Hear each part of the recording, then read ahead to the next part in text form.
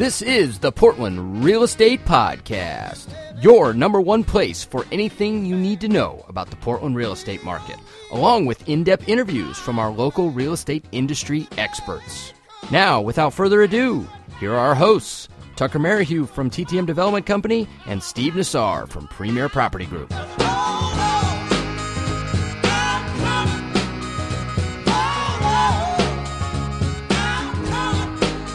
All right, everybody out there listening, man, welcome to episode 50 of the Portland Real Estate Podcast. I can't believe it's been 50 episodes already, but we're back. What's going on, Steve-O? Hey, Tucker. Good to be back on the show. It's a half century of shows. Seems like just yesterday we started, but here we are. 50 deep, and we got a really good show this week. But before we talk about who we've got on, what's been going on with you over the past week? It's been a busy week. I was actually out of town a lot of last week. I think I mentioned to you, I traveled over to Bend. You know, we did our show on Bend here not too long ago, and I didn't really bring this up on the show, but we at PPG are looking to make a pretty good expansion into Bend ourselves. I heard whisperings, but I now... Yeah. Our presence has been pretty quiet. We have a little executive suite there with a couple agents. In the last month, we've hired about 4 more, and we're talking to another office that has about 20 that we might do a merge with. We also have another, half dozen to dozen people that are talking. So we feel like the momentum's starting to build there. I was over there. We were looking at some office space that's right there in the downtown area. It's kind of right on the edge of the downtown area. I mean, it's 2 blocks from the heart of downtown, but the problem with Bend's downtown is they do have some parking issues. And so we think this is a pretty nice space and that it's right on the edge, again, a 2-block walk from everything, yet there's some better parking situations going on. And it's a newer building, Class A, which is what we like to go into. So that's exciting. We've got that coming on. I just have to say, like you've said before, and like we said on our show, I mean, that is just a cool town. It really is, that downtown. We saw the Old Mill District, this was my first time seeing that, and that's just a really cool area. So if I have to do a lot of trips over there for recruiting purposes or to get the new branch going, I don't think I'm going to be kicking and screaming. On the personal side, you know, we had a sale fail last week, and it kind of really got me thinking, you know, fail sales are probably one of the uglier parts of our business in regards to how, you know, you do all that work and the client is the seller especially, and possibly both, are so emotionally attached to the transaction that it really is heart-wrenching. But this one added a new element of challenge in that, you know, we had talked to the lender and he said, oh, everything's great. And on the listing side, you don't really control the lender. I mean, there's no mechanism to say, hey, you got to go use this lender. So you really are at the mercy of the buyer's agent's lender. And in this case, it wasn't even the buyer's agent's lender. I think it was a great buyer's agent, but she said she couldn't get him to go with her lender. They went with one they chose. We reached out to that lender. He gave us all the remain nameless, right? For the sake of the show.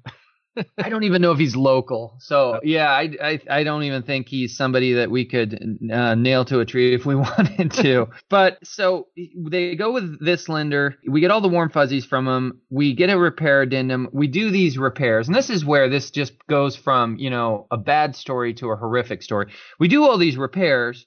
And then you have the sale fail, and then the lender says, there's something on the credit that we can't work through, and we're so sorry about this. So what it got me thinking about, you know, I think there's a discussion here for sure, was when you have situations like this where the buyer's asking for repairs, a credit is clean, and Joe Festola talked about this. I mean, if we had been giving a credit, you know, no harm, no foul, no credit given, and everything's back to square. But when they ask you to do repairs, and you go in with the leap of faith that, okay, we're going to do these repairs on the hope and belief that you've signed off on this house and are going to close on it, and then they no longer can close on it, you leave yourself vulnerable, and you leave your seller vulnerable in the sense that there's no scenario the next buyer doesn't ask for a whole new set of repairs. So you've basically been double dipped on. You did items 1, 2, 3, 4, 5 for these guys. Now the seller's out that money. Next buyer's just going to ask for 6, 7, 8, 9, 10. So it's just a really bad situation. So it got me thinking, and I don't know all the answers and logistics. I don't see this very much, but I wonder if when we are in that process, if it's fair for sellers to request when the buyer is asking for specific repairs be done, that either there's a release of earnest money or a partial release, even if it's not dollar for dollar. You know, if someone's asking for 5,000 repairs, maybe you ask for $2,500 earnest money release, because in theory, you are getting $5,000 of improvements to your house, even though the next buyer is probably going to want a different 5,000, but it did help your house to some extent. So it just got me thinking. I was like, man, we did everything right from our vantage point. We talked to the lender. He told us everything that we wanted to hear. And then, so we don't, as I'm analyzing this, I'm trying to think, what could we do differently next time? That's the only thing I can keep coming back to, is maybe on transactions like that, there needs to be some sort of release of earnest money. I don't know. I think it's a great discussion. It's one, I think I want to chat with some other people and some of my team and just see if maybe that's a good practice moving forward. How's your week been, Tucker? Well, it's funny you brought that up because, that's a big thing for us. We, Chris, who works in the office here, who lists all our projects through TTM Realty, he's our listing agent, of course. I have him do a pretty strong interrogation, we'll call it, of the loan officer. And since, you were in the mortgage game, I was in the mortgage game, Chris was in the mortgage game. Usually if we have a conversation with somebody, we can cut the crap pretty quick, right? I mean, it takes about 2 minutes to get a litmus test on somebody and determine whether or not they're competent or not. That's just the way it works. And so I make it a must that he has a conversation, not only a pre-approval order, but a conversation with the loan officer prior to us ever accepting the offer.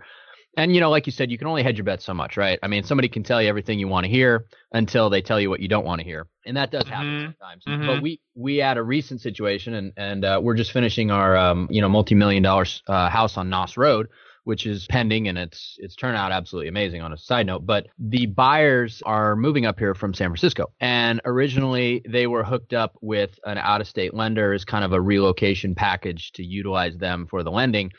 And we talked to this guy one time, and I won't name the company or the name just because it just doesn't mean anything here. But, I talked to him for about 10 seconds, and I said immediately to the buyer's agent, I said, this guy's incompetent. We do not want to use this person. And at that point, nobody wanted to listen to me. They thought I was being paranoid and just kind of a dick. And, lo and behold, 2 months later, it turns out he's completely, incompetent, and they dumped him at my request at that point. But now it was a little more convincing, right? It wasn't just me saying, hey, this guy sucks. You need to go find somebody else. He had done some things that made himself look like he sucked. And so we were able to dump him. And I actually hooked him up with a buddy of mine, Matt, who runs one of the Chase Bank mortgage branches here in town. And it's been fantastic. He actually got the appraisal done out there within a week, and it'll be back. He went out yesterday. It'll be back in 2 more days, and it's a jumbo appraisal. It's been a great experience. But yeah, when you have buyers that go to people that you don't trust or that you don't have any trust built with, or the buyer's agent that's bringing a buyer for your listing doesn't have any trust built with, sometimes it's a crapshoot. I think that goes back to, it's a little bit of the buyer's agent's responsibility to have a conversation with buyers about these horror stories and these things that happen when people just decide arbitrarily who they want to pick. And obviously we're in an industry they don't want you steering and things like that. But at the same time, not all lenders are created equal. I mean, we know that as well as anybody. So it's an important piece. Yeah. And I think it is definitely deserving of a conversation, and maybe it should be a main topic on our show as we move forward on one of the next episodes. But I had a similar experience. Fortunately, we were able to clean up the mess. And, the buyers are A-plus buyers. It just was mismanaged. And, A-plus buyers will get funding eventually. It's just a matter of who, can close it in a timely manner and do things right. So that was probably the biggest thing that's going on with me. We're starting some townhomes, which are awesome. They're in first edition. We're going vertical today. We're starting framing. So super excited about that. We got them pre-listed on our MLS. They're right in between third and D and first edition. And they're really cool design. We attached them on the short wall, so they'll actually look like single family homes and not row homes. So I think they'll fill the void in the market for that area. We'll be able to price them significantly less than single families, but they'll have all the amenities of most single families. So pretty excited about that. But I don't want to keep our guest waiting any longer because he's been listening to us jabber for long enough already. So why don't you introduce him and let's start chatting. Yeah, so we've got a treat for our listeners today. We have on the show with us Carl Carter. Now, for those of you who don't know, a couple things. First of all, he is the son of Beverly Carter, which was a very, very tragic story that rocked the real estate world almost exactly 2 years ago. In fact, I think Carl just mentioned to us that on Sunday it would be 2 years to the day. I remember, it was when this happened, it was just everywhere.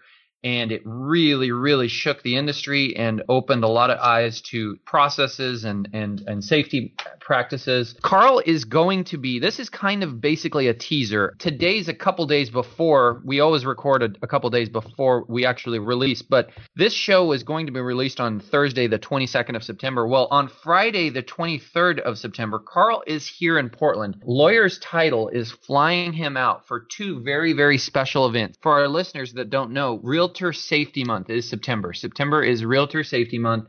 And as part of that, Lawyer's Title, who's a very, very valuable partner of Premier Property Group, is holding 2 events. Carl's going to be here. He's going to give the full version of this presentation, but we're honored to have him on the podcast today. He's going to give us a nice little snippet of what the presentation is going to be about, the story of his mom, and the lessons that have been learned, and that he travels the country and shares with others. He was featured on Dateline NBC, by the way. So, Carl, without further ado, welcome to the show. Hey guys, thanks so much for having me. Yeah, our pleasure. Yeah. Take it from the top. You've done this presentation, and talked about this. We thank you for your time, and for our hearts go out to you, of course. So yeah, tell us a little bit about the story and the takeaways. Yeah, I'm happy to. I started talking about what happened to Mom and raising safety awareness about 6 months after we lost her, and it's definitely been a journey trying to make some good come of such a horrible situation. And it's a tough thing, because not to tell you a little bit too much about what goes on in my head, but there's that fear that you don't want to just get up and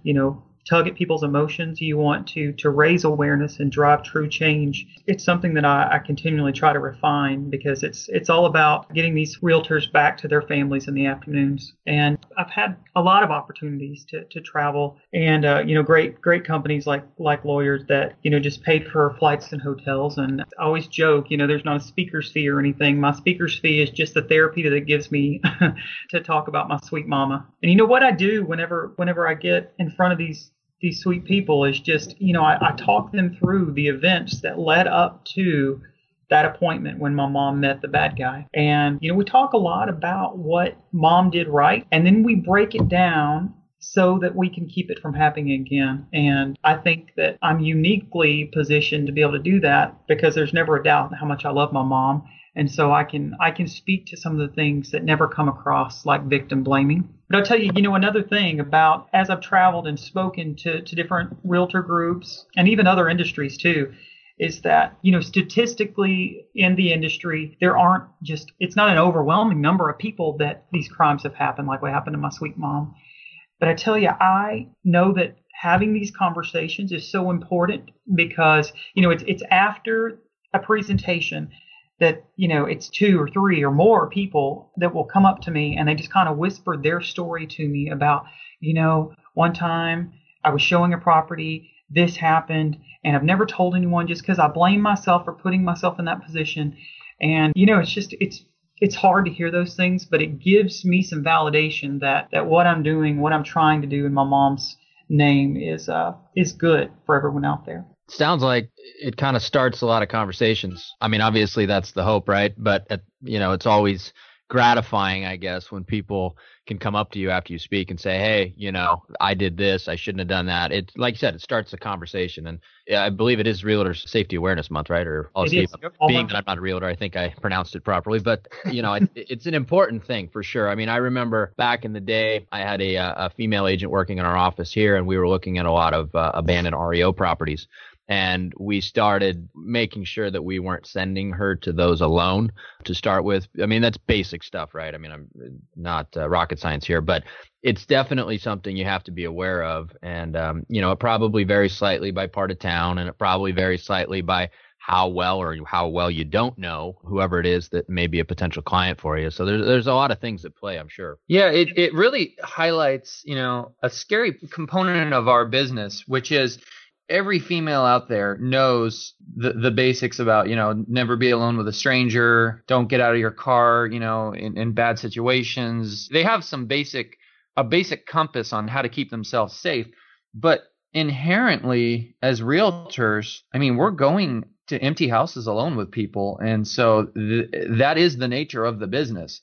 In fact, if I'm not mistaken, Carl, I believe along the way, shortly after this happened almost 2 years ago, they interviewed the monster that did this. And he said, I think they asked him, and you know this better than I do, I'm sure, and you can speak to it better, but they asked him, why did you pick her? And he said she's a realtor. She meets people at houses alone. Didn't he say something to that effect? Oh, he absolutely did. He absolutely did. And, really kind of a step further than that, there's always been that question of why her? And the things that we know, of course, we know this business, and we know that, Mom, of course, Mom was successful too. And her picture was in the paper every Sunday and so forth. And while we don't know exactly what initially led them to her, when you couple things like, she's in the paper, she's a beautiful woman, and, they found on the bad guy's computer where they had identified where mom lived, and then they searched county records to identify the value of the property that she lived in. And they saw the car that she drove. And so they built this scenario that this woman is rich, a broker, she works alone. Let's get her, hold her for ransom, and take all the money from her. That was the apparent plan then? Absolutely. Wow. Man. And that does go along with, we've seen this on the Masters group talked about a lot. The perception is out there that real estate brokers have gobs and gobs and gobs of money. I'll be the first to tell you, I know a lot that don't. Yeah, I mean, it's not always true, but to the general public, it is a perception. And a lot of that does go back to the car. As most real estate agents, if they make $1,000, they spend $1,000 on their car because it's such an important part of their persona and meeting clients and looking the part. So that is out there, and it definitely leaves them up to a vulnerability there. Yeah. So let's go into some of the takeaways on this, Carl. Clearly, I don't know that it's possible to get somebody 100% safe out there, but what were some of the best practices your mother did employ that others should be using as well? And what are other areas where maybe there was lessons to be learned so that those of our listeners out there can be as safe as is possible? I'm happy to walk you through those. So mom had been working for this couple or, working with them for a couple of weeks. And when they identified that they wanted to see this property, it was in a rural area, it's a foreclosure, no utilities. Mom did a great thing because it was the husband that had asked to see the property. And mom made up a company policy. And I talked to a lot of people about doing that. When it comes to keeping yourself safe, if there's not a policy in place, just make one up. And so the policy that mom says, she said it apologetically, I'm so sorry, company policy prohibits me from showing property alone in a rural area. Where that fell a little short, though, is that he apologized and he put his wife on the phone. And the wife said, oh, sorry to have caused you alarm.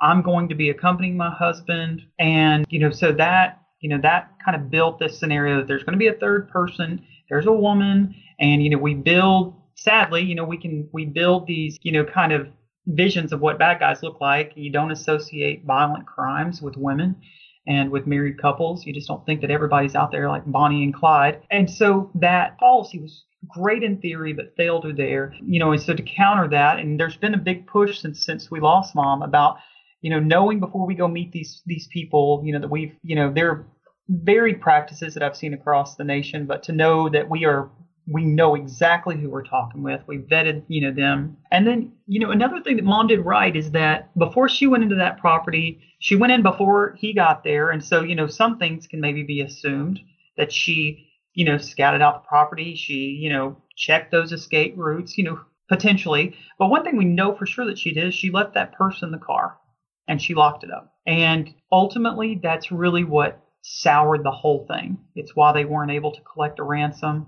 And I go into that in, pretty good detail in the presentations because it all kind of was contingent upon having mom's credit cards and her financial info that would have been in her purse. When the bad guy approached the house that day, he was alone. And, and maybe this is the biggest lesson of all, as simple as it, sounds. Tucker had said earlier when he gave a tip and he said, it's not rocket science. And I think that kind of the trap about talking about safety sometimes, because it's like, oh, it's so basic. Let's just move on to something else. We get it, but we just get sloppy sometimes. So the bad guy shows up that day. The husband of the two shows up and he's alone. And, no doubt in my mind, my mom met him at the door with a big smile, but she had that sinking feeling in her gut. There's just no way she didn't, oh man, we had the agreement. Your wife's going to be here. You're alone. This doesn't feel right. And as he was approaching her, he said, I'm so sorry my wife couldn't be here, but if you'll just text and send her photos as we go through the property, then it'll be like she was here. And that was a huge, huge mistake, of course. And so, going back to that basic yet so important point of trusting your instinct, following the gut, something doesn't feel right. I've heard a number of people say all over, it's like if they're a serious buyer, they'll understand and you can work your way through it and get back to them. But, if it doesn't feel right, get out of there. I think you make a good point, Carl, in terms of, I wasn't trying to downplay the importance of safety at all by saying it's not rocket science, but I think you make a great point in terms of people can get lax about it, right? Because you feel like it's so simple that, it's all right, whatever, but it really is important. I mean, just to clarify for myself too. So was the husband and wife were in on it together? Was that they were? Yeah, they planned it out, and the plan was for him to actually, to kidnap mom, and then that they would work together once they got mom. And Gotcha. So Carl, did your mom know their real names? So they used their real first names. They changed their last names. Well, I say that she knew the wife's first name. It's not funny, but it is. But the husband, Jack Wagon, he had been evidently teased a lot about looking like that guy Steve-O. And so whenever he approached mom, it was, that it was Steve and Crystal, kind of a play. And it was just all a big joke to them, something that they thought that they were going to be able to get easy money from this super rich lady. So, because and the reason I asked that is because you said she'd been working with them for a couple weeks. So she had shown them other homes. This was the first time that she had actually planned to show them an actual property. There had just been a number of telephone calls and text and emails. And, all the while they had this fictitious, this made up email address. They were using an app that masked their true phone number, which is another huge concern. We were lucky, and I know that sounds like a weird thing to say, but the bad guys in this case were really, really stupid. And they used that app, which was called Text Me, was based in the United States, and investigators and the cell phone companies were able to easily trace. But the investigators told us, they said, in the cases where those apps that mask these phone numbers, and then up until mom, I'd already always joked that those types of apps were the crazy ex-girlfriend app. And it's like, why would anybody ever need to mask their phone number?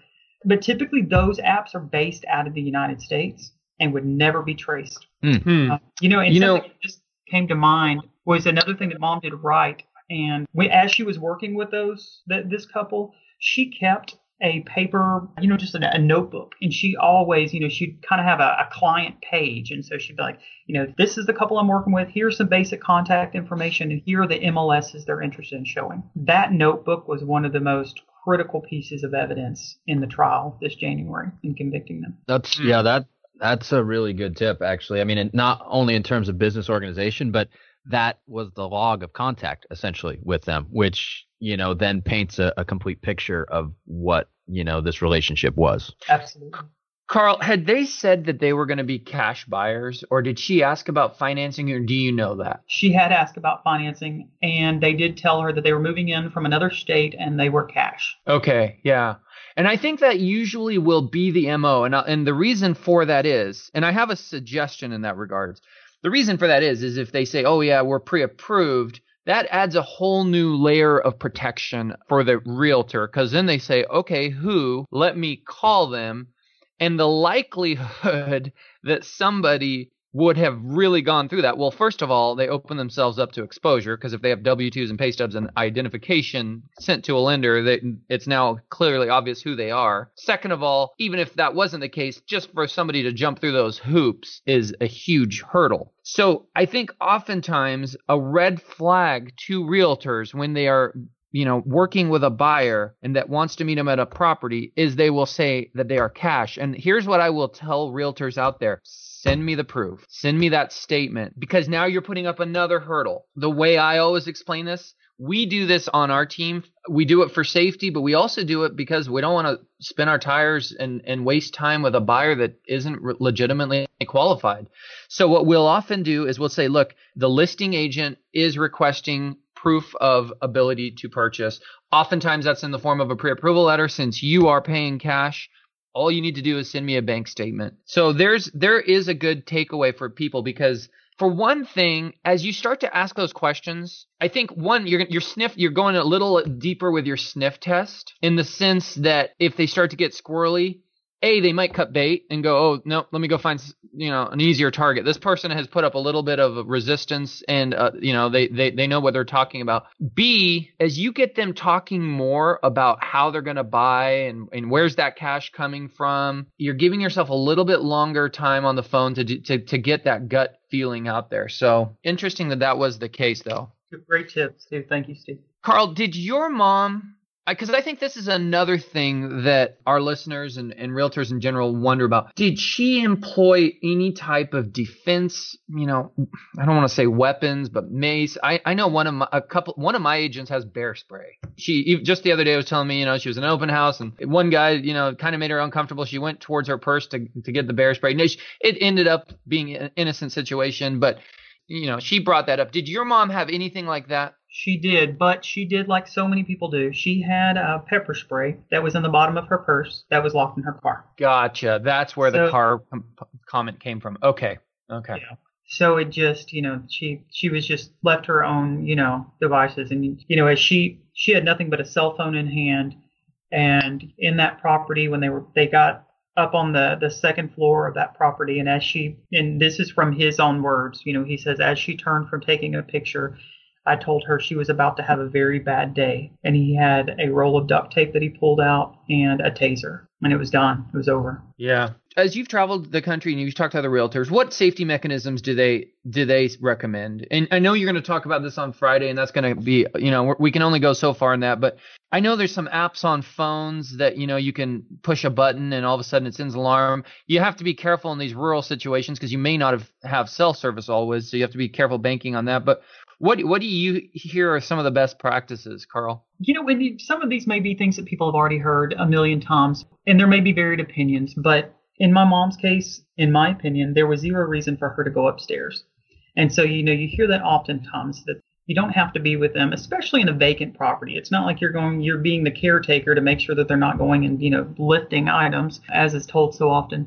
So never go upstairs, never go in the basement, never go in before them. So often I hear stories of these ladies out there that, you know, they had a quick moment, you know, lapse of judgment, and they walked ahead of, you know, some guy that ultimately, you know, made them feel uncomfortable. And then the next piece is all about that preparation piece, Steve, and you hit on that a bit. And it's something that I caution people on. It's interesting to see across the nation the varied opinions on concealed carry and on the pepper sprays, because, you know, we can all say, yeah, if you want a pepper spray, but 99% of your customers are going to be very good people. And if you've got your finger on the trigger, that's just going to be a little on the awkward side. Or, you know, you hear of other tools like, you know, that some companies will put on a self-defense class. Amazing. It's a great opportunity to learn a few tricks. But, you know, just because you learn maybe how to, you know, to disable someone or, you know, punch them in the throat or whatever, if you're in, you know, you're 6 months later in a situation where you are having, you know, someone, you know, punches you in the face, it's unlikely that that's going to be of a lot of benefit. So I think we just have to be really mindful that we want to cast the net as far as we can. We want to employ as many tools as we can. I think that there are some of those, to your point about the smartphone apps, some of them are amazing. But to your point about rural area, that could be awful. The bad guy smashes your phone, it's over. So, and really what I'm doing now is making the point of when we get to talking about safety, it can get very granular and therefore really hard. You can lose an audience really quick because it's like, okay, well, self-defense and, you know, going and scouting, having my situational awareness, knowing exactly where my exits are, you know, it can become a challenge if you don't have very focused conversations and short conversations because people will get, you know, bored with it quickly. Yeah, I think it, you know, and tell me if I'm wrong here, but I think you're kind of getting to the point that it becomes a self-awareness game, right? I mean, that's essentially what it is. I mean, I had a situation, me and, you know, guys in my office, we've cleared a lot of houses that were vacant and potentially had threats in them over the years. So we've, you know, it's not a fun thing to do, but we've gotten pretty adept at doing it. But we went to one time that had a female attorney that was it was a probate attorney situation where the person that owned the home had passed away.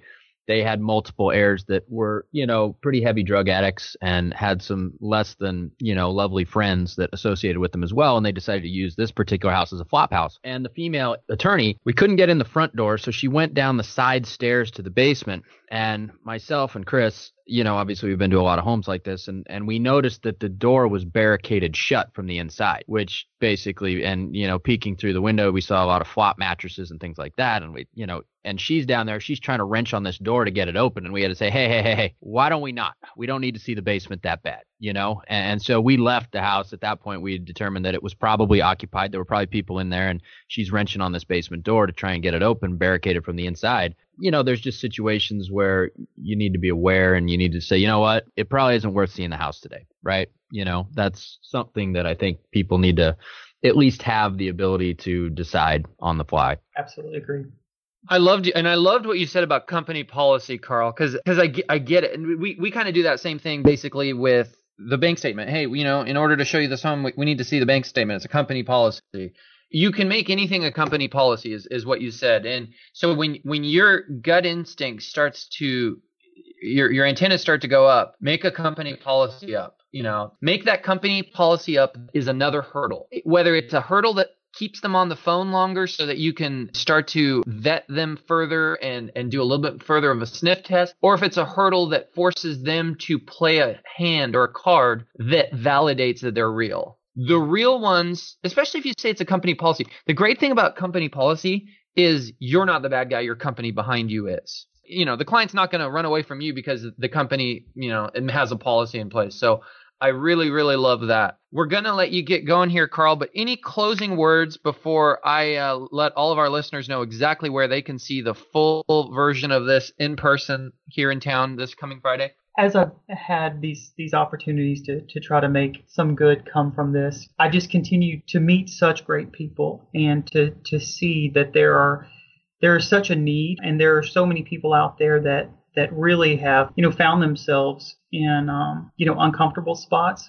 And while I would never want to be considered kind of that person that's out there trying to make people paranoid, I can't thank you guys enough for giving me a platform to try to raise a little awareness, because even though I may not know any realtors personally in the Portland area, they're definitely in my mind and on my heart. So thank you guys very much. Thank you so much for being on the show with us here, Carl. So let our listeners know, and we are going to post this in the show notes, but Carl is going to be here in Portland on Friday, September 23rd. Lawyer's Title has been kind enough to fly him out and put him up for the night the day before. There's going to be an East Side presentation and a West Side presentation. The East Side presentation is in the morning. It starts at 10 a.m. It's in Clackamas. It's at Clackamas Banquet and Catering, which is on 82nd Drive. We'll put in the show notes so that you guys have the exact address. That is at 10 a.m. It's till noon. These are CE credit hours, 2 CE credit hours. So that's of added benefit to the agents that go. And then in the afternoon, the West Side presentation is, again, this Friday, September 23rd. It's at 2 p.m. to 4 p.m. That is here on Meadows Road. It's in the 5300 building, the Oaks Meadow Conference Room. We expect there to be a very, very large attendance, so we ask that you RSVP. We'll have some links out there. I'm also going to reach out to Joe Fostolo and see if we can get this on the Masters group as well. But I would be very surprised if we don't have very, very packed rooms for this excellent presentation. Carl's got a lot more good stuff to share. We just wanted to give everybody a quick snippet and snapshot here on this show today. Yeah, well, thanks, Carl. We appreciate it. I think we talked about some really important stuff, and we didn't want to give it all away, but I think we definitely touched on some really important topics, and I'm sure our listeners will thoroughly enjoy it. So that wraps up episode 50, guys. We will see you guys next week, and Carl will see those of you that show up this Friday.